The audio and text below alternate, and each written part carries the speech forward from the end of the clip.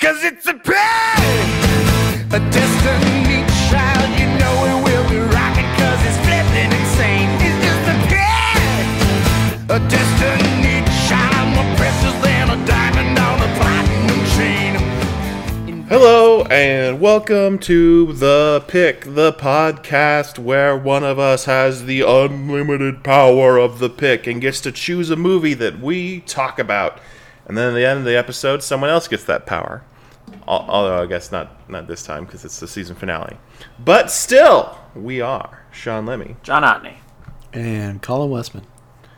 And this week we're going to be talking about Outside In, the 2017 film from Seattle director Lynn Shelton.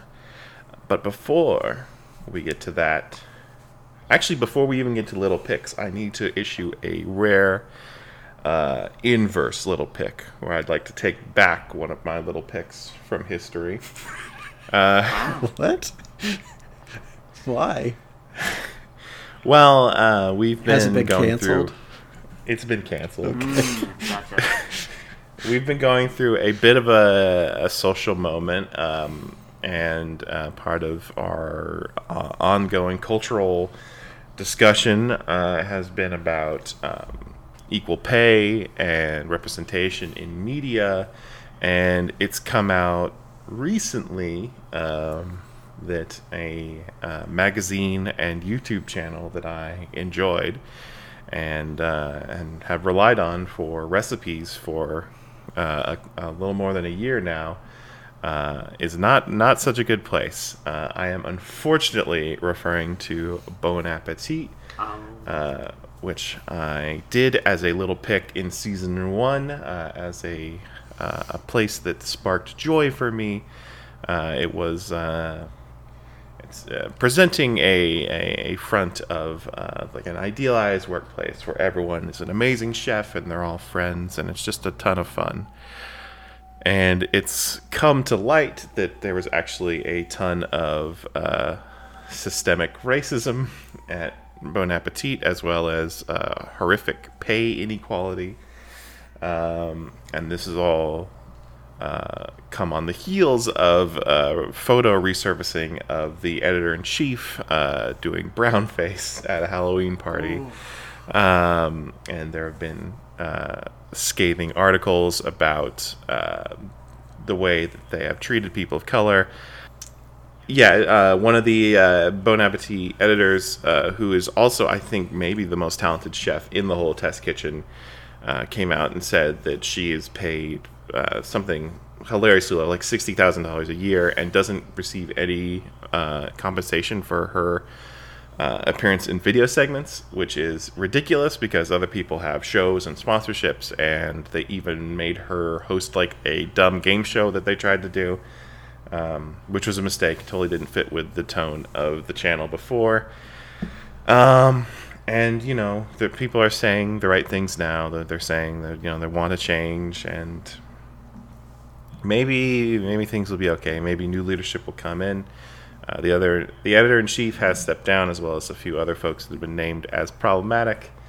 But yeah, as of right now, it doesn't seem like a good idea to be doing anything that helps the business of Condé Nast, the owner of Bon Appetit, or Bon Appetit itself. So that is why I am issuing a inverse little pick on that. Taking it back. Yeah, yeah. Oh, did you have a question? No, I was just going to say a brand that I liked recently also got canceled recently. It was pretty shocking. I don't know if you guys heard about the company Cinestate. They're the company that kind of brought Fangoria out of hibernation, like brought it back. And they own they own Birth Movies Death as well, and they produce some movies. Well, what they've been like, one of their higher up producer guys apparently did I think raped someone while he was producing a Ghost Story, the David Lowery movie. So now Fangoria left the company that brought it back. So now they might not exist anymore because they don't have anyone that owns them anymore. Because Cinestate is like falling apart for keeping this guy around. So fuck them. It's just crazy to see like a brand like, because I was a big fan of Cinestate, like, and they do some cool audiobooks and they produce a lot of movies through Fangoria, so that's crazy. So tumultuous times. Sure is. But it is also Pride, which is a fun thing, and we're talking about a queer filmmaker this week, and I wanted to also make my little pick related to that, and I could think of nothing better to watch than the recently released Portrait of a Lady on Fire. You guys see this movie yet? Yeah, I saw it early on in quarantine. I will released see on it. Hulu. Yeah, it came out on Hulu for people who are subscribed to Hulu. Which I am not, but John, you left yourself logged in on my TV, so I stole your account. It's all good. That's okay. Did you use Mr. X or Dr. X or whatever? I did use the Dr. X profile. Hey, feel free to use it, man. So this movie is about Marianne, who is a painter who's been commissioned to come to this isolated island in Brittany to paint a portrait of a wealthy widow's daughter so that they can send it to her, I guess, suitor and marry her off. And you find out that it's kind of a tragic situation for this woman who had been in a convent and had to come back because her other sister maybe committed suicide, and so they needed a new daughter to marry off. And it is about the relationship between that young woman and the painter. I should say that this is a French movie. You gotta read subtitles. It's also like a pretty moving story about a doomed romance, and personally, I found it like incredibly satisfying to watch the painting and sketching in this movie. They hired one artist to do all the paintings and sketches in the movie, and they also had this person on set so they could film her hands doing the painting, and it's nice to watch. I'd go for more artist movies if it's that tactile. Yeah, because the whole crux of the movie is her, like, capturing her subject on a canvas because she's her portrait artist. And then you, slowly see, each time she attempts to paint the portrait, it's like, it's getting there. It's not quite there. But, as she gets to know the other woman, she also gets better at painting. Yeah, I'm scared to pronounce it. Her name is Eloise. I don't know. French is so hard. Everything's you crazy. You skip most of the letters, if I've learned anything about French. The thing that stood out to me is this. I found this to be a very affecting and again another tragic doomed queer romance in the style of recent period piece hits like Call Me by Your Name and The Favorite. And is it just the subtitles that stopped this one from being such a big deal like those two, or was this as big a deal and I just didn't notice it? I think for film geeks and the art houses, this movie is a pretty big deal, and it did fairly well in that realm. I don't know what it takes for movies like that to break out further. I feel like it was kind of a weird one because it didn't really get a release at the end of the year when all the prestige movies come out. It got released early this year. And then people stopped going to movie theaters earlier this year. So, it kind of got sort of the short shrift. But, oh well.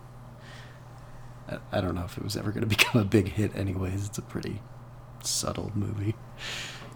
Also, great use of minimal amount of music in this film. Every time a song comes on, you're like, hell yeah, this is sweet. Especially there's a beach scene where some women are chanting and they do this THX deep note thing to start the song, and then they clap on top of it, and it's awesome. So check that one out. Who wants to go next with their little pick?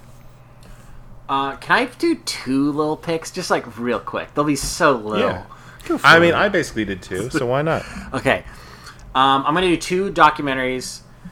First, I'd like to recommend a documentary that came out in 2019 called Horror Noir, A History of Black Horror, because it's a time where we should be celebrating black artists. and this is a documentary about the history of horror movies and black representation in horror movies. It wasn't very good for a long time, you guys. I don't know if you know this. In the early years, it was mostly like black people being reduced to playing like voodoo zombies and like super racist stuff. But then this movie highlights like these pivotal moments, like Dwayne Jones being cast as the lead in Night of the Living Dead, and then like also Ganja and Hess being kind of like this art house sensation when it came out. And then they highlight movies like Candyman, People Under the Stairs, Tales from the Hood, all while talking to a bunch of black filmmakers and film historians, and then actors. And it's really cool because a lot of people get interviewed in pairs. So you have like Keith David and Ken Foree being interviewed together and just talking about the kind of roles they've done over the years. And then also Rusty Cundieff, who directed Tales from the Hood, kind of talks about filmmaking with Ernest Dickerson, who was Spike Lee's cinematographer for a long time. And then he went on to make horror movies like Demon Knight and Bones. And it ends on a pretty optimistic note because it came out right before Us came out. So it does include Jordan Peele winning an Oscar for Get Out and talking about like, oh, maybe that's going to open the door for more of these kind of social thrillers and more horror movies with black representation. And it's looking good, in terms of like this year, we're getting that Candyman movie and we're also getting Antebellum. So I'm hoping we get those actually come out and we get to see more movies like that with like that perspective. So I'm excited for that. But it's a great documentary. It's very interesting to see the history of this genre. And my other little pick is also a documentary, also on Shudder. And this one I'm doing for Pride Month, and it's called Scream Queen, My Nightmare on Elm Street. It's about Nightmare on Elm Street 2 and the guy who starred in it, Mark Patton. Do you guys know about the story behind Nightmare on Elm Street 2? Mm-mm. So I don't. It's this. It was a reasonable hit, but around the time it came out, people were like, "Is this the gayest movie ever made? Is this the gayest horror movie ever made?" Because it's a movie where like Freddy Krueger. First of all, it stars a man as opposed to like a woman. It doesn't have a final girl; it has a final boy. And Freddy Krueger's like trying to get in his body. And there's like a shower scene where a guy's tack naked in his shower. There's a scene in like a leather bar, and it's very homoerotic, and it's a very interesting movie. But this talks about Mark Patton, who was the star, and how he had this kind of this up and coming career. He was like in a Robert Altman movie, and things were looking good. And then he starred in this movie. And like I said, it did fine, but then once all these articles started coming out about this being like a gay horror movie, the writer of the movie is like, "Oh, this isn't a gay horror movie. I blame the guy who starred in it. He's gay. He ruined everything." And it kind of it outed Mark Patton, and he couldn't get work anymore because this was like at the height of the AIDS epidemic, so people just didn't want to work with him, and he kind of just disappeared for like 20, 30 years, and then eventually resurfaced in like the 2010 around, and started doing the convention circuits and talking about his experiences with the movie. And this is him, like kind of going through his life and kind of rediscovering that the movie has this new fan base and how it's actually really popular in the gay community. And then also his mission of the movie is to confront the writer of the movie and like have him admit that he made a gay movie and that like he shouldn't have blamed him for like all this stuff. And it's very compelling, very interesting. Mark Patton, he's a great dude. He does a lot of these conventions and he gives a lot of his what he makes from them to certain like charities to LGBT and like the Trevor Project and stuff. So oh, cool. It's pretty good. Do you have to have seen the Nightmare on Elm Street movie? Nah, you don't. I kind of like that movie. It's a very interesting movie. It's so gay. Like it's definitely a gay movie. And I think that makes it way more interesting than most of the other ones. So you don't need to see it, and they just added it on Shudder like a week ago. Well, for my pick, I feel like I gotta give it to RTJ4, the fourth album from Run the Jewels, the now sort of long-running project that Killer Mike and LP have been doing for a while now. I guess it's kind of just their main thing now. I don't know if this is going to be like the last album they do. It kind of feels like it, but It's been out for about a week, and it might be my favorite Run the Jewels album. I really like it. Their last album, I wasn't as high on as the first two. It definitely saw them, like, I don't know, trying to reach outside of their usual sweet spot of just, like, super intense beats and just, like, the most braggadocious, like, I don't know, rhymes where they're just, like, trying to one-up each other and just, like, being so badass. I don't know. It's really hard to talk about them without sounding really lame, because they just make the coolest fucking most intense rap music. And this album, it definitely feels like they're a little more mature. Not as many like dick jokes in their rhymes as before. It definitely sees them leaning even more into like socially relevant lyrics. It especially feels timely that this album came out this week. There's a song called Walking in the Snow in particular where Killer Mike's talking about, you know, how people see black men being killed on the news by police, and people go online and will write Twitter rants about it, and that's about all they do. And I suppose there is something hopeful seeing that, like, more is happening now than what we're used to seeing. But I mean, that's the kind of stuff Run the Jewels and especially Killer Mike have been writing about in the past before. It's just like now it feels even more vital and just satisfying to hear them tackle these subjects and do it with just the most intense, awesome production around. It's just a really exhilarating album. And I don't know, some of their other albums are exhilarating in the way where I just get sort of worn out. But this one, it's just like just the right amount of awesome that I'm just like, I'm into it. I don't feel exhausted by the end of the album. It's real cool. Dude, that Ooh La La song I've had stuck in my head all week. Yeah. That's an earworm. Two other notes. I just found out this was co-produced by Josh Homme, or from you know, that band. I Queens of guess, Stone Age. yeah. The fuck? I did not know that. Also, I didn't realize that every single Run the Jewels album has got a Best New Music on Pitchfork. How many other artists do you think have done that? Yeah, they have been very consistent. Oh, except for Meow the Jewels didn't get a Best New Music. Well, I'm not even really sure. What is Wait, that album? what is that? I think they remixed all of Run the Jewels 2, but just they switched out their rhymes for like cat meows. It still got like a 7 or it's still got like pretty good. No, it didn't. It got a cat emoji with like heart eyes. That was Pitchfork's official rating. Wow. It was a cat emoji. Oh, speaking of that, if you review Portrait of a Lady on Fire on Letterboxd, instead of stars, it's flames. I looked at your review and I saw flames on the side. And I was like, what? I don't remember this. Did they change this? I didn't realize it's just for that movie. That's cool. It's just for that movie. Yeah, I remember that. Definitely gonna check out this Meow the Jewels at some point. Wait. I'm on Wikipedia, and it says the song Let's Go, which was not on the album, was featured in the superhero film Venom, which is how this album was announced. So what, like a B-side of this album was in Venom, and that's how we knew there was going to be a new Run the Jewels album? I mean, I guess. Do you have a problem with that? You sound like Yeah, you do. it's probably just was an indication that they were working on new music. I see. Makes sense to Okay. me. That makes more sense now. I was just like, fucking Venom. Yeah. God, I hate Venom for no reason. We gotta watch Venom, you guys. When we get back from break on the podcast, we gotta watch Venom. We're going to have to catch up with all our superhero blind spots. Colin will have to watch Ang Lee Hulk. John, I have to watch I Venom. watch Justice League too, as well.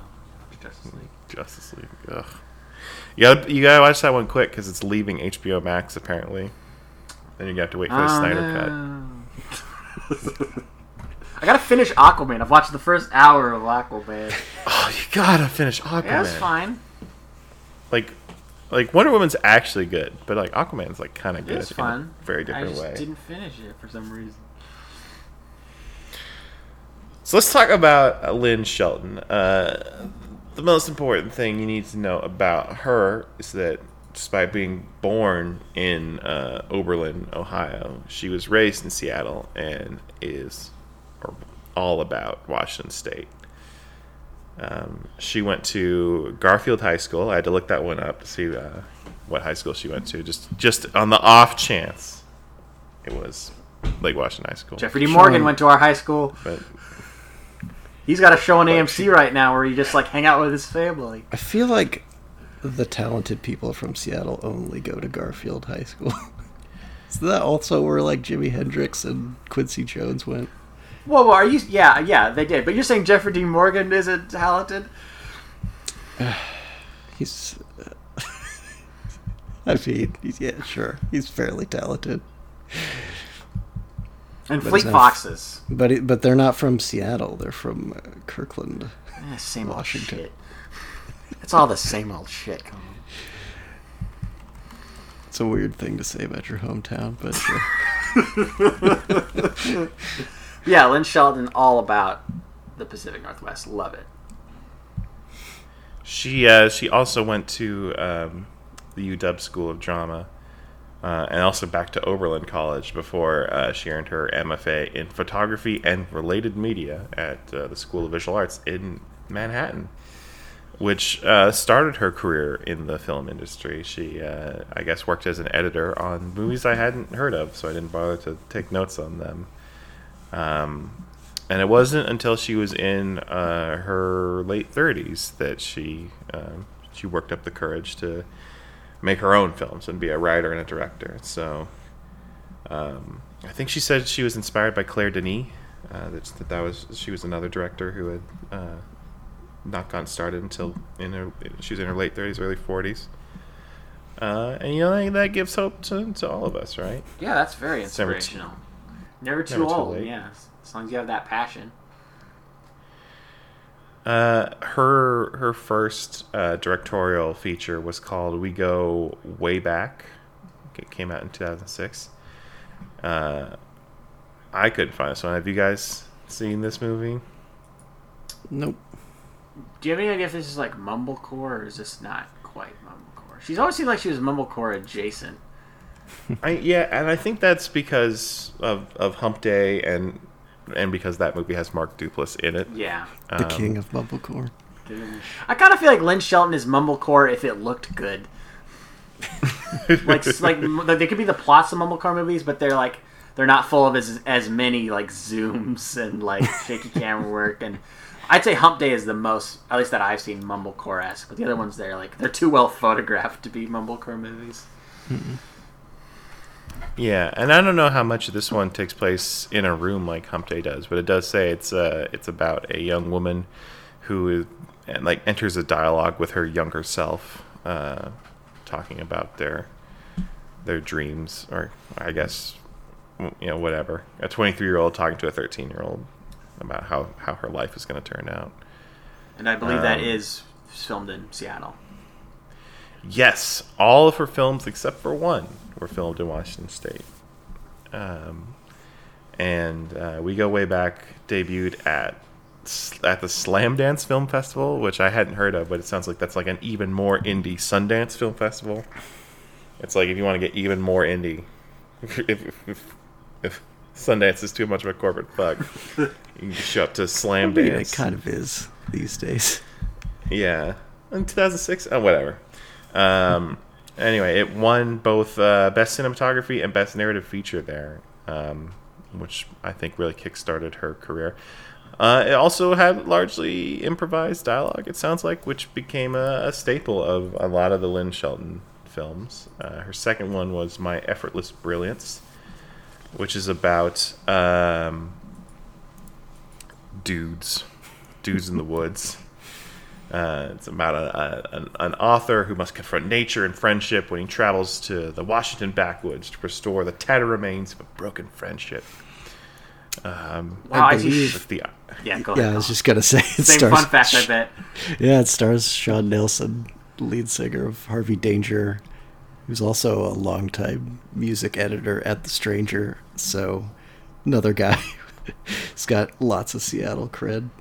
And yeah, it looks super indie, and it's probably fun to watch. It looks like you can watch that one on the IFC app if you have access to that. But these are the only two Lynn Shelton movies I have not watched yet. I can weigh in and give you some expertise on the others as we go through her filmography. But her first big deal success, the movie that actually won a prize at Sundance, not Slamdance, the real Sundance, was Hump Day. Which is a movie about two heterosexual friends. We already mentioned Mark Duplass and also John's guy, My Joshua man, Leonard. Joshua Leonard, Blair Witch Project. How crazy is it that he went from Blair Witch Project to being in like indie art house dramas? Very cool. They play these guys who haven't seen each other in 10 years, and they meet up, and to really stretch their Seattle, or Lynn Shelton Seattle cred, they decide to make a gay porn film for the Hump Film Festival, which is a small pornographic film festival here in the city that's put on by The Stranger. So another connection to Sean Nelson. And it's I think these two, My Effortless Brilliance and Hump Day, kind of gave Lynn Shelton this credibility of being like sort of like a Judd Apatow, in that she like gets masculinity in a way that not a lot of filmmakers do, and is able to approach dudes being dudes in a novel and vulnerable way. I haven't gone back and revisited Hump Day since probably 2010, though. Have either of you seen it more recently? I saw it for the first time maybe 4 or 5 years ago. I really liked it. I remember after I watched it, I was like, I didn't think you could make a movie that was like that deep, that was also, that cheap and on such a small scale, and just people in rooms talking to each other. Yeah, I really like Hump Day. Yeah, the vast majority of the film is them just in a hotel room. But it's sweet. Also, I was going to say, fun fact, Yeah. It got remade in 2012 as a French movie called Do Not Disturb, starring Francois Cluzet, who's the star of The Untouchables. So Really? he's pretty A-list over there too. So that's interesting. For Toronto International Film Festival. Her next film came out in 2011, so we're now 5 years into her career and 4 movies in. That's pretty cool. And it was called Your Sister's Sister. Another movie, starts in Seattle, ends up in the woods. This one was shot, I believe, on the San Juan Islands. You guys know what I'm talking about. Yeah. Oh yeah. You're telling me everything I want to hear. I was just like, I gotta look up where it was filmed, and then you drop that. I'm like, yes. Love it. How have I not seen this movie? God, this seems like such a movie built for me. Mike Birbiglia? Yeah, so Seen it a little bit. it does it. It opens up with Mike Birbiglia giving a speech, and it's in honor of Mark Duplass's deceased brother, who I think you see a photograph of, right? And isn't it Jay Duplass? Oh, that'd be so good if it is. I Tell don't me it remember. is. I just rewatched it recently. Maybe. You like just it's. You just barely see it's not like a close up of this photo, Maybe- but I feel like it was a photo of Jay Duplass. Maybe you were projecting Jay Duplass onto that photo. It could be.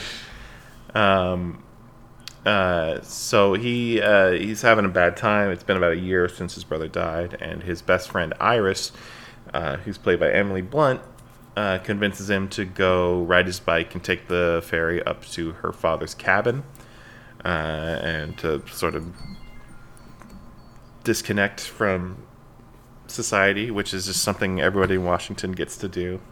It is our way. We all have to take time and go to the woods. So it's us, and then I guess people in like Wisconsin get to do that, in Oregon. But when he gets to the cabin, he runs into Hannah, who is played by Rosemary DeWitt. That's Iris's sister, and she's there because she just broke up with her longtime partner. So they're both going through some stuff. They get drunk. They have a little sex. And then Iris shows up, and things get really complicated. I thought this movie was a lot of fun, and also had some emotionally satisfying parts to it as well. It also sets a tone of Lynn Shelton movies ending on a very interesting note of it's both a satisfying conclusion and you really want to know what's going to happen next, which I feel like continues on through the rest of her filmography. The most interesting thing about Your Sister's Sister to me, though, was what the fuck was Emily Blunt doing with her accent? Because it sounded like she was not really trying to do an American accent. And what I found out was that originally Rachel Weisz was going to play the part of Hannah that ended up going to Rosemary DeWitt, and she left the project 3 days before they started shooting. So props to Rosemary DeWitt for giving such a great performance despite having no prep time. And also, I totally understand Emily Blunt probably not wanting to learn how to do an American accent in 3 days to make that. I mean, make sense. I remember there's one scene in the film where they say that they were kids, I think, from different marriages or something. And yeah, I think they're half siblings. Yeah, so Emily Blunt was from a marriage that their dad had when he was living in England. Which, of course, is the kind of thing you can just throw in when you're improvising a whole movie. Mostly. But I think trying to improvise a movie kind of bit her in the butt when Lynn Shelton made her next film, Touchy Feely, which I think is the only one of her movies that has a negative rating on Metacritic and Rotten Tomatoes. And I know why. It's because it's boring. She reunites with Rosemary DeWitt, who this time plays a massage therapist who suddenly develops an aversion to skin when her boyfriend Jesse, who's played by Scoot McNairy, proposes that they move in together. It also has, at the same time, a story involving Rosemary DeWitt's brother, played by Josh Pays. Of Phone Booth. Phone Booth. Who is just playing the most awkward, uncomfortable person ever in a movie, which is kind of his type. I don't blame him for sticking to what he knows. But he's a super boring dentist who's running the family practice that's slowly going out of business. He makes his daughter, who's played by Ellen Page, work with him there. But suddenly he finds out that he has a magic healing touch, and he starts curing his patients' chronic jaw pain. And so the business is becoming saved because everybody wants to come for a magical treatment. And he's like, "Oh, I'm so awkward. I don't think so, guys." And then the movie ends where everybody's like, "If you take drugs, you can just figure out all your problems." Also, Ron Livingston's in it, and Allison Janney. And yeah, I just think it's too improvised. It's too loosey-goosey. It's an intriguing premise, but they probably should have spent more time figuring it out before they made the movie. But, you guys, Touchy Feely does have a shot of our favorite Seattle landmark, the Zymogenetics building. Zymogenetics! What do they do there? Do they make Teenage Mutant Ninja Turtles? Fun fact, Josh Pace was in Teenage Mutant Ninja Turtles. Who was he in Teenage Mutant Ninja Turtles? I'm looking it up. He was the voice of Raphael. So he went, damn! See, and that's not awkward. How did he become so lame? He's had a pretty impressive career as a character actor. He's one of these actors, I've seen so many of these movies that he's in, but I don't remember him in any of them. He's in Joker. I don't remember him in Joker. He's in Adventureland, Synecdoche, New York, The Station Agent. It's like, yeah, a lot of good stuff, but like I don't remember many of these. But I definitely remember Damn. Damn! Hell yeah. I was gonna bring up though. Zymogenetics went out of business last year, so right now the Zymogenetics building is empty, and who knows what's gonna happen next. But I hope if there is a new tenant there, they better fucking not tear that building down or change it. Perhaps because of all the improvising and the not success of Touchy Feely, Lynn Shelton's next film was Laggies, which she did not write. It was written by a novelist named Andrea Siegel, who I don't know much about, except for the fact that she totally gaslit Lynn Shelton on this movie by convincing her that laggies was like a common phrase that people use for like adults who are like in Arrested Development and not like starting their careers and doing something with themselves after college. But it's just a term that she made up. This movie, it is shot in Seattle, but based on the trailer, I was just assumed it was set in Los Angeles because it's such a like Los Angeles people movie. It stars, well, Keira Knightley's British, but also Mark Webber's in this as her boyfriend, who is he's kind of like Touchy Feely. He's trying to propose and trying to accelerate the relationship, and she's unsure about it. Ellie Kemper, the token comedian in this one, just like Birbiglia in Your Sister's Sister. Jeff Garland plays Keira Knightley's dad. But mostly it follows Keira Knightley's character as she runs away from her life and tries to go hide out with a teenage girl in her house. The teenage girl is Chloe Grace Moretz. And she has a single dad who is super hot lawyer played by Sam Rockwell. He's just like really charming.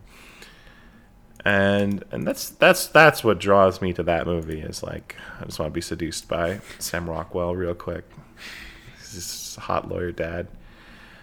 And things kind of go the way you'd expect with this sort of movie. I think this is a solid like 3, maybe on a good day 3.5 star movie.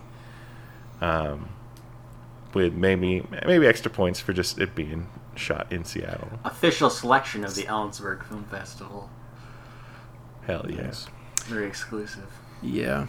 I remember thinking it was a perfectly pleasant movie.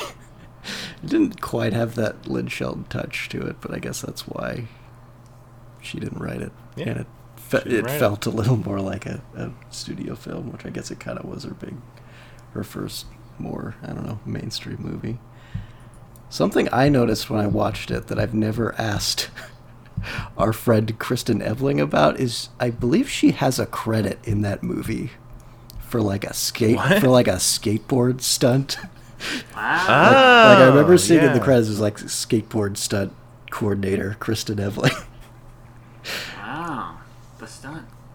Never asked her about it though. Did you notice the stunt in the movie? I mean, yeah, there's like a skateboarding scene. John Nice. It's a couple. That's how she bonds with the teens. It's a skating Yeah. movie? Nice. That's super cool.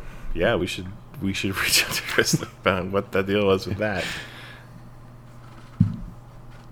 Yeah, and this did elevate her to a slightly higher level. Her next movie is the one we're going to talk about, Outside In, which has another, roughly, approximately, sort of, not quite A-list cast.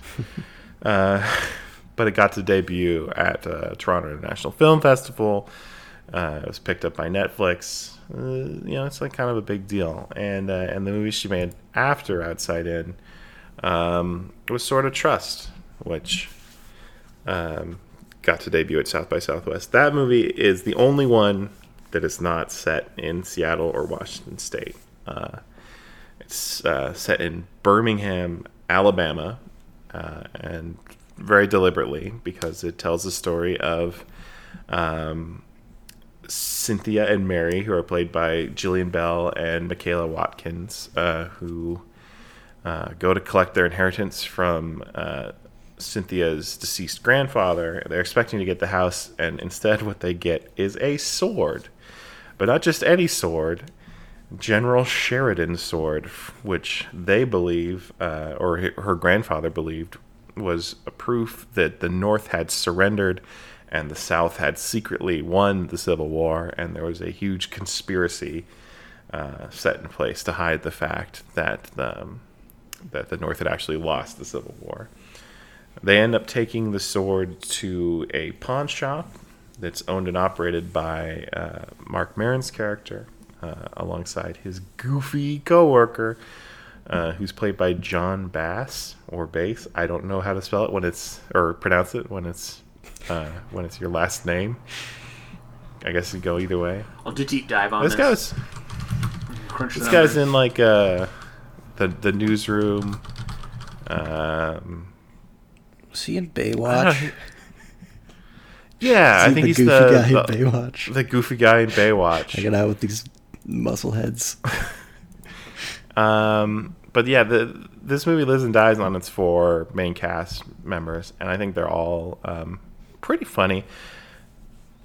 Again, I wouldn't put this one, like, it feels more mainstream than the other Lynn Shelton movies, and for that reason, it's more like a 3.5 star movie for me. That said, it does have original music throughout, soundtrack by Mark Maron, so I'm sure you're going to enjoy that, Colin.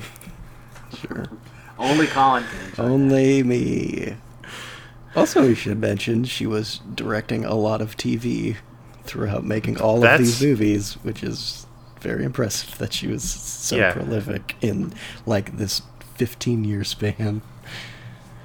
Here's the list I made: Mad Men, New Girl, Mindy Project, Fresh Off the Boat, Master of None, Casual, Shameless, Ghosted, Love, Glow, AP Bio, Dickinson, The Morning Show, Little Fires Everywhere, plus 2 Mark Maron comedy specials. Basically, if you've watched TV in the past decade, you probably watched something that Lynn Shelton directed. Yeah. And everybody talked about what a cool person she was and what a confident presence she had on set. It sounded like everybody loved being around her, which you can see in the last short film she made, which was a love letter to Seattle at the start of the global pandemic, where she encourages people to find things that bring them joy and to pursue them while they're stuck at home. And for her, that was she's picking up the new skill of learning how to edit films on her phone, and also she loves to sing and sing in the bathtub.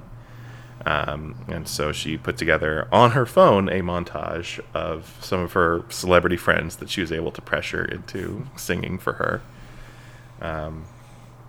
which is a very sweet thing to do. And it's also a crazy bummer to watch that now, because she did die in mid-May of a, I guess, blood disorder, which is unfortunate because I just talked about, like 8 movies she made, and I liked all of them except for one, which is fine. It's just boring. And I think she was trending upwards and was due to have some huge hit at some point. Yeah, that's what I kind of felt like watching this movie Outside. It was like she definitely could have had like a big indie crossover hit that like got a Best Original Screenplay nomination or something. Like, she could have done it, but life happens in all the wrong ways sometimes. Yeah. It's like a weird tagline. Yeah, it is. That could be a tagline to lots of movies. What was the tagline? Life happens in all the wrong ways sometimes. Oh, man. Yeah, it definitely feels like a tagline to like a romantic comedy. Maybe a thriller if it was a little tighter. It would take out the sometimes. Yeah. Always. But the tagline for Outside In was, "Things are never the same on the outside." Because this is a movie about an ex-con struggling to readjust to small-town life after getting out after 20 years in prison. As far as the production of this movie, the only real note that I saw that intrigued me was that Lynn Sheldon talked about really wanting to do something with Jay Duplass, having not had him as the lead actor in any of her movies yet, and being inspired by his work on Transparent. She wanted to bring him in and do something that focused on him. And I think it is a great showcase for the I think slightly lesser known of the two Duplass brothers, certainly for his acting. I'll go ahead. Oh no, I was just looking at Jay Duplass's acting roles, and it's just weird how he had a brief role in Nights and Weekends, which is a Greta Gerwig and Joe Swanberg movie, and then didn't act again until 2015. Why wasn't he acting? He's it's just I always assumed back when I was in the Duplass brothers, oh, Jay probably can't act. He's probably just good with cameras. So it's weird that he's just as good, maybe better, or at least as good as Mark. So I always just find that interesting. I don't know where that came from. It's just interesting. Yeah, he just needs to do a sitcom, I guess. Do you think him and Mark could do one together? Ooh. Like really crappy multi-camera sitcom. Live studio audience. Giving What would them that the big be about? applauses. Maybe about their filmmakers? I don't know. Maybe they're like weird dads who are trying to start a YouTube channel. Oh, that's good. Like that. Look, I'm flossing. Maybe you should floss your teeth sometimes. Which one's which in your mind when you did that scene? I feel like Mark is. I want to say Mark is the slob. I think because he was in Creep, so he's just better suited for being the slob. Yeah. Yeah. Jay's more about the wisecracks. Yeah. But Mark, he's willing to do more crazy stuff for the YouTube channel. Okay, so what's it called? The show. Ooh. Clickbait. Oh, that's pretty good. That's really good. It's pretty boring, but in the best way. Oh, yeah. Now, that's such a TBS show, man. I'm so excited to see Clickbait on TBS. Very funny. All right, we did it. It's got Josh Pace on it as too. Definitely. Yeah, it does. Is he their dad, or is he one of their bosses? He's not old enough to be their dad, right? He's got to be 54 years old?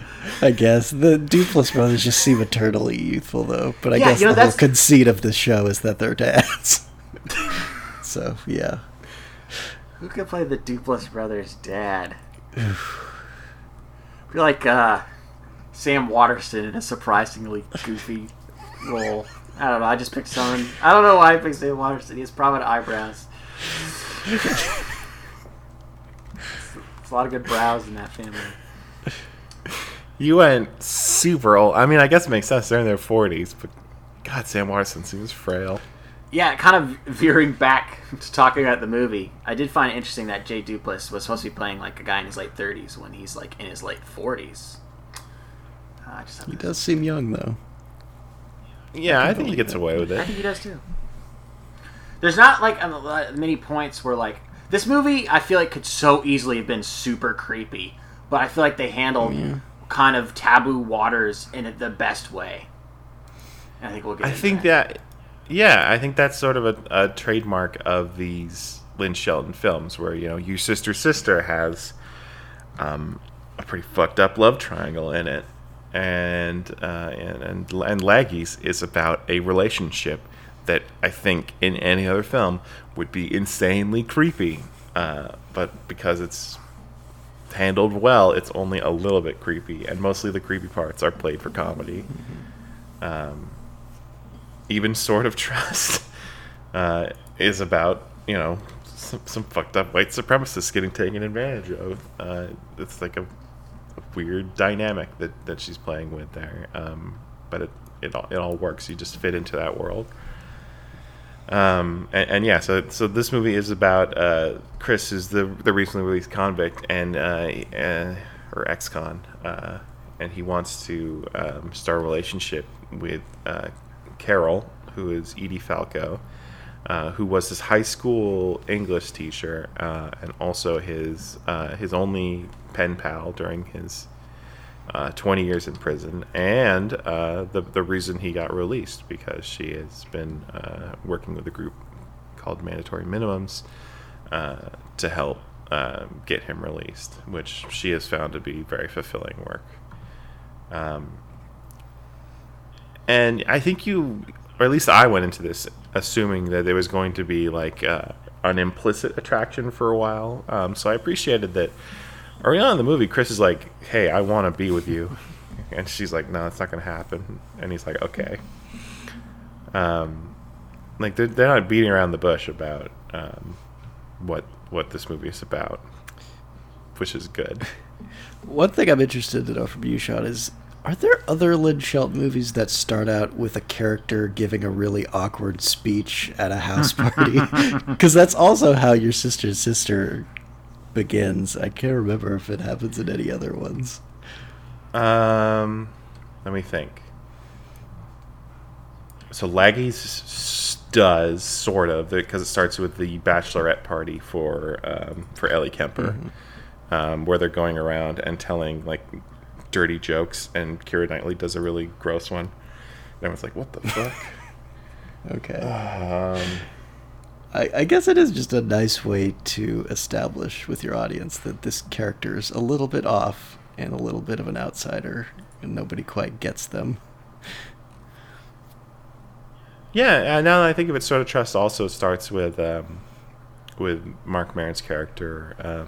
Like it shows him like appraising guitar and boots that someone has brought in to pawn at his shop, and it sort of lets you see how he works. Mm-hmm.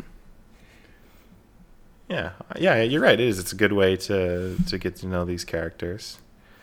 We also get to know at the start of this movie Ted, who is Chris's brother, played by Ben Schwartz of The Earliest Show, one of my little picks this season, and also I guess Sonic the Hedgehog. And I like that what's going on. The relationship there is it's pretty implicit the entire movie. You find out for sure why they have the dynamic that they do, but they never really clarify what happened that night that made Chris be the one to go to prison. But he clearly has some resentment issues, and Ted's clearly dealing with his own guilt. So I thought it was cool to see, this funny guy playing a pretty like serious character. I guess not unlike some of those other comedians I mentioned, like Mike Birbiglia, getting in these bit parts. And this movie, I don't know if I need to do the sort of beat by beat breakdown that we do on this podcast, because it really feels unnecessary to go through the plot. So maybe I'll just talk about the rest of the cast. So I think probably the next most important person to talk about is Kaitlyn Dever, who's that child actor that I've like seen everything she does. She's in Justified and had Booksmart. She's one of the leads in Booksmart. She was also in Laggies. And in this, she plays Edie Falco's daughter, who, when Chris comes over for breakfast at Edie Falco's house, they have sort of a connection, and then she feels bad for him when he goes to apply for a job at the convenience store where she works. It's pretty embarrassing. And so they strike up sort of an unusual friendship that could very well feel freaky or inappropriate or creepy in another movie, but here you just feel so bad for Jay Duplass that you're glad that he's able to make a friend, even if it is his crush's teen daughter. It doesn't.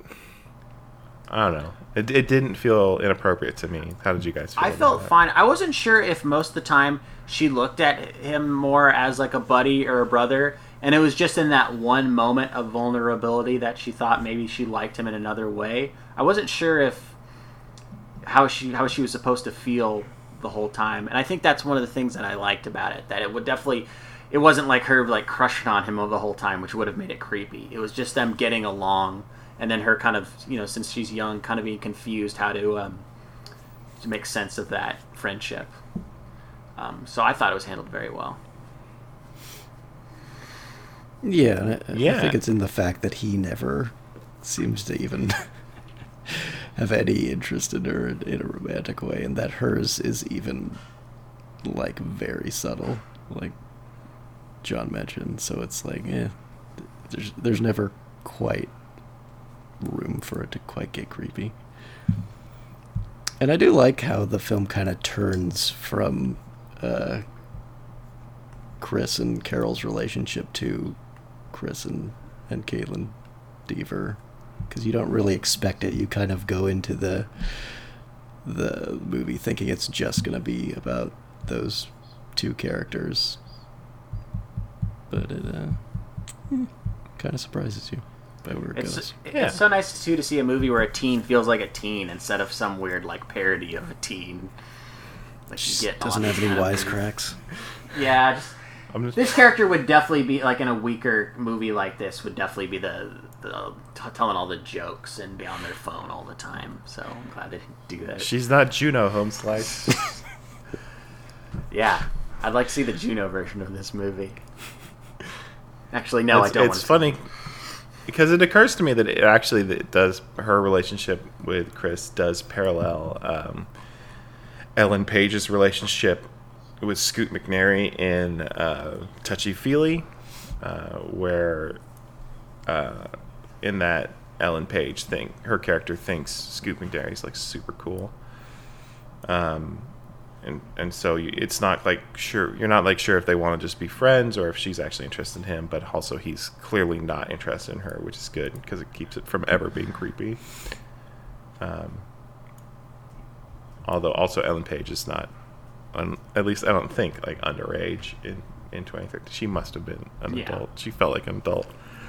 The next person on the cast list to talk about would be Charles Leggett. Who I have no idea who that is, but he plays the husband character, Edie Falco, Carol's husband. And I thought this guy was great as just this terrible husband. Just like his stance is just like, look, we put the time in, let's just run out the clock and die. We've been together this long. He does have a great introductory scene for establishing that he's an asshole, where Carol comes home. I think she's maybe been with Josh, or not Josh. It's from Transparent, with Chris, and has kind of made a decision to stay faithful to her husband, and then her husband's just like, "What are you doing? You're bugging me. I have to sleep." In his separate bedroom, he's like sleeping in his office. Yeah, it's like, okay. This is what she's holding on to. This guy sucks. Yeah. I like it in that scene where you think he's going to beat up Chris, but then Chris just hits him in the shin. Yeah, he just kicks him in the shin and he goes down hard. Love it. That. Yeah, and he helps Carol go on her journey of awakening, and the movie really summarizes it at the end when she talks about how she had settled for a simple life for most of her life and realized that she wanted to do something more fulfilling, and that did not fit with her shitty husband, who just wants her to just keep doing what they've been doing, just keep on keeping on for another few years, and then he can retire and they can die. Hey, while we're talking about cast, if you're a fan of this podcast, I actually don't know if we've talked about this on the podcast, how there's certain actors that appeared more than once, and we're still waiting for that one actor to appear 3 times on an episode of The Pick. Did you see, Sean, that we got another actor who got their second appearance? It's a smaller actor. Did you notice this? Oh, I didn't notice. Who is it? So Matt Malloy, he plays one of Edie Falco's coworkers at the school. He was the guy working at the bank and changing lanes. I also know him from a funny guest spot on Malcolm in the Middle. He's in a lot of movies too, so Matt Malloy will probably be our guy for number 3. Wow, he's been in another one of these actors like Josh Pace, where he's like, I've seen a lot of these. Don't really remember him in these movies though. He's in Armageddon. He's in Election. He's in Elephant. He was in Choke. I've seen a lot of these. Battle of the Sexes. Looks like he's been in some other Duplass things too. I see Togetherness and Jeff Who Lives at Home just starting to go funny. through. So that was interesting that he's in here in a very minor role. That's cool. But yeah, maybe Matt Malloy will be our number 1 guy here on The Pick. We'll see. Something to get people excited for next season. You know, I like to talk about in regards to this movie is how proud it makes me that like Lynn Shelton is a Washington filmmaker and presents Washington in this way where it really just feels like home. And I was so impressed that they filmed it in northern Washington. Like they didn't even pick a glamorous part of Washington. They picked most of it. I think is what's that place called? Granite Falls. It's in the movie as well, on some signs and stuff. And Everett, they didn't go and film out in somewhere nice like the Olympic Peninsula or something.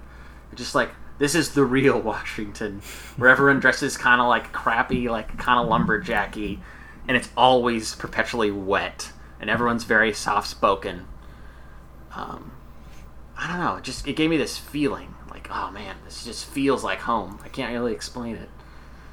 Yeah, I mean, she definitely got better at shooting Washington in a more cinematic way. It seems like as her career progressed, where Hump Day is it's a very Seattle feeling movie, but it doesn't really let you bask in the sights and sounds of Seattle because it's all just in homes and hotel rooms and stuff. Which is also her shooting on a shoestring budget, right? Sure. Those are she's shooting in someone she knows home, yeah. And everything was she's getting a deal. She's working with somebody she knows. Because there's no reason a scene where a guy rides his bike through Granite Falls, Washington, should look this good. Those scenes are very beautiful. There's a lot of great just him riding his bike. It's just a really nice score. All the trees. Yeah, we got a lot of trees here. We do. Do you miss the trees, Colin, not being in Washington anymore? Yeah, I do miss the trees. I miss the mountains too. Pennsylvania's really flat. Not a lot of hills. Yeah, it's a nice place to live, grow up. I miss it. It must be Granite Falls, by the way, because I'm looking at the Wikipedia picture for Granite Falls, and I'm just I'm pretty sure there's a shot in the movie where they drive on this street. I kept I wasn't pausing it, but I would look up locations and have I been there? Have I been there? Because I saw that some of it was shot in Everett, and obviously I have family in Everett, so I've been to Everett hundreds of times. But it looks like it was mostly Granite Falls, which I have actually never been to. That's 40 minutes north of Everett, so it's getting close to Canada. And I feel like they mentioned someone Mom didn't want to come down from Canada or something. Mm-hmm. A throwaway line. Because the high school, they just shot it. I think it's just called Granite Falls High School. It's got a big tiger on the side of the school. So I wonder how that happens. How do you shoot in a place like that? But that's what I like about it. She'll just shoot any. She's just happy to be anywhere in Washington. All of Washington has a feel to it. But yeah, it's I don't know if you watch a movie like this and you really walk away having learned a lesson about the prison industrial complex or anything like that. Yeah, it's not an Issues movie. It's not Dead Man Walking or something, where it's trying to teach you about what's fucked up about our criminal justice system. But that's what's kind of nice about it too, is it dwells on the more human aspects of readjusting to being a member of society again after spending your time in prison. And it does it in a way that's not like super depressing, where like nothing's working out for him, which I'm sure happens to a lot of ex-cons.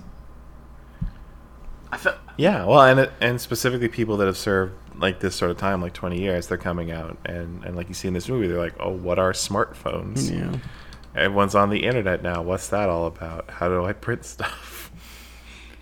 And yeah, that like Colin said, it's not depressing. It's just him adjusting to what it's like out here. I wanted more scenes of him not like understanding stuff anymore. I remember there's that scene where there's that other woman who's like, I used to have a crush on you, and he's like, you like any movies? And she's like, I like Saw. And he's like, he probably doesn't really like know what that is, right? I want more of this. Yeah. I don't know. I think maybe I'll wrap it up here. I think this is a good movie. I would say it's one of my favorites of Lynn Sheldon's. I'd probably put Your Sister's Sister as the number one you got to see Lynn Sheldon film, though. It definitely made me want to watch more Lynn Sheldon, seeing that I haven't watched that many, because it's weird. It's like, it's a cozy, like the films I've seen are like at least this one, it's kind of cozy in a way, but it also gives you something to think about. It's also kind of sad, but it's not like a downer. It's somewhere in the middle of all of that. It's like all the tones are balanced so perfectly. So I really look forward to checking out some other ones. I definitely recommend it. Oh, call. And I'm just glad we watched it, because I feel like it barely came out. Like it got a little bit of a theatrical release, I think, but it was like almost straight to Netflix. And it wasn't even like a film that towards the end of 2017 critics were like, hey, this movie was overlooked, you should see it. It just got kind of completely lost in the shuffle. But like, it doesn't sound like it's going to be the most exciting movie. no, it really doesn't. But it's quite good. I'm surprised. Yeah, I mean, it shows the power of casting someone a bit more high profile. Like, I know the first four names on this cast list pretty well, and I get excited about them. Mm-hmm. But you have to wonder if if it was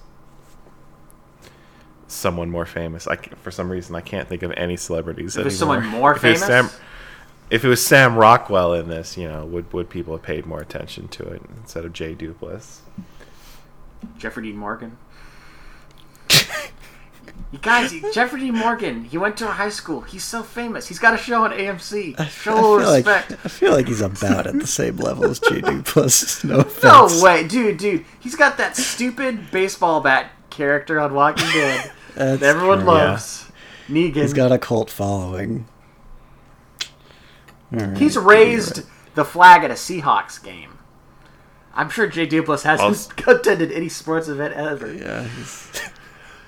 Also, for what it's worth, I've heard that Jeffrey Dean Morgan is like the nicest guy, and like he uses his celebrity to like rescue animals, and he has like a llama farm or something. He just sounds like he's got a show where you just hang out with his family. Yeah, a quarantine show right now. It's called like Friday Night In with the Morgans. All right, dude. He can be on our TBS show. Dude, he can like show up as like the rowdy uncle, and he wants like their videos to be really inappropriate. I don't know. I feel like he can play sleazy. Or he's just like their like weird neighbor. That too. It's like giving him advice, unsolicited advice. Can we do some kind of thing like on Home Improvement where like you don't quite see him like all the time, but you know it's him? How do you do that without it being the top of your head? Maybe he went. A failed experiment turned him invisible. So you don't see him at all. It's his voice showing up. Well, sometimes like he'll get like like it'll rain and you'll see parts of his body in the rain. That sounds like a complicated effect for live audience. I didn't know this show is like delving into high fantasy now. It's got invisibility. Or sci-fi or whatever the hell's going on here. Clickbait. Anything to get that click. That's your tagline. Anything to get that click sometimes. The tagline. Sometimes. I love this show. Colin, did you know the Invisible Man remake came out this year? Yeah. Did you see that, Colin? It's the main reason why I'm always like, I should probably see that, because Oh my I've God, seen it's so barely any movies from this year. It's like my favorite movie of the year, which there's not much competition right now. Nope. It's so good. All right. Elizabeth check it Moss out. just does so many good movies. I can't keep up. Yeah, she She's does. got another one coming out. Which That's Shirley Jackson. that one is out on streaming right now. It's on Hulu. My Sorry, God. John. They keep pulling me back to I guess Hulu. Sean. Yeah, Sean's Dr. X. He can use mine. I don't care. Yeah. I would be happy if Dr. X sat down and enjoyed Shirley. And Devs and whatever else you recommend. Gosh, and Elizabeth Moss' next two movies, French Dispatch and Taika Waititi's Next Goal Wins. She just is only in wow. things I want to see. Scientology's really working out for her. Yeah, I'm not really sure where she's at with that. See, it definitely sounds like she's one of those people who's like kind of raised in it and just doesn't want to talk about it. Like Beck. I guess that's better. Well, I thought Beck was like, no, I'm not into that anymore. I don't remember though. But it's not like she's one of good those for people him. who got into it, you know? Like if you're like raised into it, I feel like it's probably harder to get out of it because that's your upbringing. By the way, our top 10s, maybe it's the Mildly Pleased Awards. I talked about Beck. She got to throw in the towel, man. I feel bad about that. I felt bad about that since I said it. I was just trying to spice up the podcast. I didn't. You've mean been it. doing a I'm lot sorry, of apologies on the pick lately, Sean. I feel like a couple episodes Right ago and you wrongs. apologized to judging Johnny Depp too early about saying that he like gave up on life or something. Beck. Poor Johnny Depp. So Poor guy. He's had Is a that a rough. new segment? Is Sean rights his wrongs. Oh, I'm I sure we think- all got wrong. I'm going to right a wrong right now. I'm going to apologize for everything I ever said about Brendan Fraser. Oh my God, we all need to go on the record. Sorry, Brendan Oh my Fraser. gosh, you're a nice guy, and like I like that show, that DC show you're on. You're talented. Sorry. The thing I'm learning is that, like, if you have skeevy feelings about a dude, like a white dude, who's like, oh, that guy, I don't know anything that's wrong with him, but I get a bad vibe. Trust that feeling. It's often Like right. they're probably part of some sort of institutional racism or sexism or abuse. Like it's like it just keeps turning out that way. You might as well just lean into that feeling. And also, if someone just seems really sad, like Johnny Depp or Brendan Fraser, maybe it's because they're really sad and they're going through some shit. Just give them the benefit of the doubt too, even though they're the white guys. Yeah, maybe if someone just seems like a really great guy, they're probably a really great guy, like John Cena. I thought you're gonna get Jeffrey Dean Morgan, Colin. Jeffrey Dean Morgan. No, Stay on. You gotta stay on subject here. I don't think so. John Cena all the way. I'm not about that. You're gonna be apologizing about Jeffrey Dean Morgan the next episode we do. He's gonna like save someone from a burning building. He's gonna save you from a burning building. You know, I'd love to see it. I You're don't gonna really be want to. you're gonna be in a burning building. He's gonna get on his horse. He's gonna ride all the way from his ranch and rescue you. Well, I will appreciate it when it happens. And you know what? I appreciate him now, even though I've seen not much that he's been in. We really got to end this, but I feel like for a period of time, his thing was like Jeffrey Dean Morgan's the actor you got to hire when like his death needs to set the motion like of the story into play. Okay, so that's definitely Watchmen. Is there another movie you're thinking It of? also happens in Weeds. His death is what Really? starts, is what's the and I think isn't also Supernatural, isn't that also one where he does the same thing? I know there's another one. I can't remember the third one, but there's definitely at least 3. Like, isn't he the dad on Super? Wow. Okay, I'm looking up God, there's so many seasons of Supernatural. All right, never see. No, I tried to watch one. It wasn't good. Yeah, he's killed, and that's what like gets them into fighting the supernatural. That's his thing, man. That's his thing, and then being just the best person is his other thing. And going to our high school. Also, I found an article from 2015 where it says Jeffrey Dean Morgan lost 40 pounds by living on 1 can of tuna a day. That doesn't sound like what a did good he lose idea. weight for? For his character on Grey's Anatomy. Oh, Sean, also, he was Thomas Wayne, remember, in Dawn of Justice? Tough Thomas Wayne. Action Thomas But, like, Wayne. again, getting killed, and then that sets everything into motion. That's how the whole movie starts. Is he, like, He's got a... super ripped as Thomas Wayne? Well, he's in like a tux, so you can't really tell. But what it was is, you know, in the mugging scene, like instead of the way it's always depicted, where he's like at one end of the alley and Joe Chill's at the other, and he shoots him because he panics, and then, you know, the pearls fly in the air. They have him like run up to Joe Chill and like he's trying to like punch him in the face, and that's why he gets shot. It's like he's a fucking billionaire. He would give up his wallet. That's an irrelevant amount of money to him. He would not fight for it. You looking for a fight? Yeah, because he's so fucking tough. Even though I guess he's probably not a doctor in that version like he is in Batman Begins. Anyway, I think we don't have to do our segments this time because there are no goofs listed on IMDb, and I'm guessing there's not a villains wiki entry. There should be for that. For the husband. For the husband. You know. Tom or whatever. His hobbies, going to car shows. His crime is just ignoring people. Making Chris's life a living hell. Yeah, there you go. You nailed it. On accident. Without even really trying. Well, so that concludes another season of The Pick. I don't think we get to wait and find out what the pick is, right? We don't tell it now, right? But we do have Criterion Month, and we'll probably do a podcast for that. We might even do 2 more podcasts this month if we can get it together, because we can do the Criterion Month draft as a podcast, and we might also do best of the year so far. That's a short one. Yeah.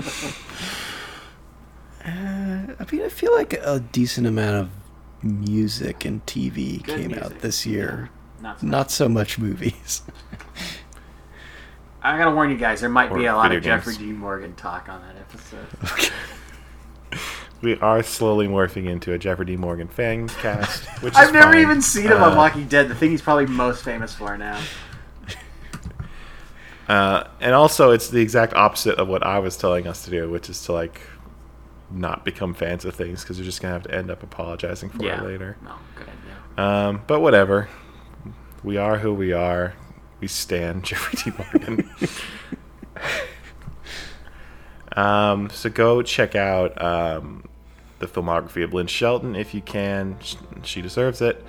Go look up our little picks. We had a very interesting collection this week. It's worth your time. And make bookmark mildlypleased.com and keep checking there, especially in the month of July, when we'll be doing daily movie reviews of Criterion films, which are worth spending time on. But not doing podcasts, but that's okay, because you can get those 2 episodes I was talking about. We might do those, and also we've got a huge backlog of old shows that you can find just by searching Mildly Pleased on iTunes or whatever else that you like to do podcasts on. Because here's the secret: it's all just an RSS feed. You could even just find it in your browser. It's not. It's super easy to do. And yeah, I guess that concludes another season of The Pick. Just like a Lynn Shelton film, I feel like we did a great job wrapping things up, and not a great job of tantalizing you for what'll happen next, just off screen. But I don't know. Maybe stay tuned anyway. Maybe someone will show up with a gun. Maybe Jeffrey Dean Morgan will save Colin's life. You don't know. This book you never read is now long overdue. An errant satellite that's lost behind the moon. Don't ever say that it's too late.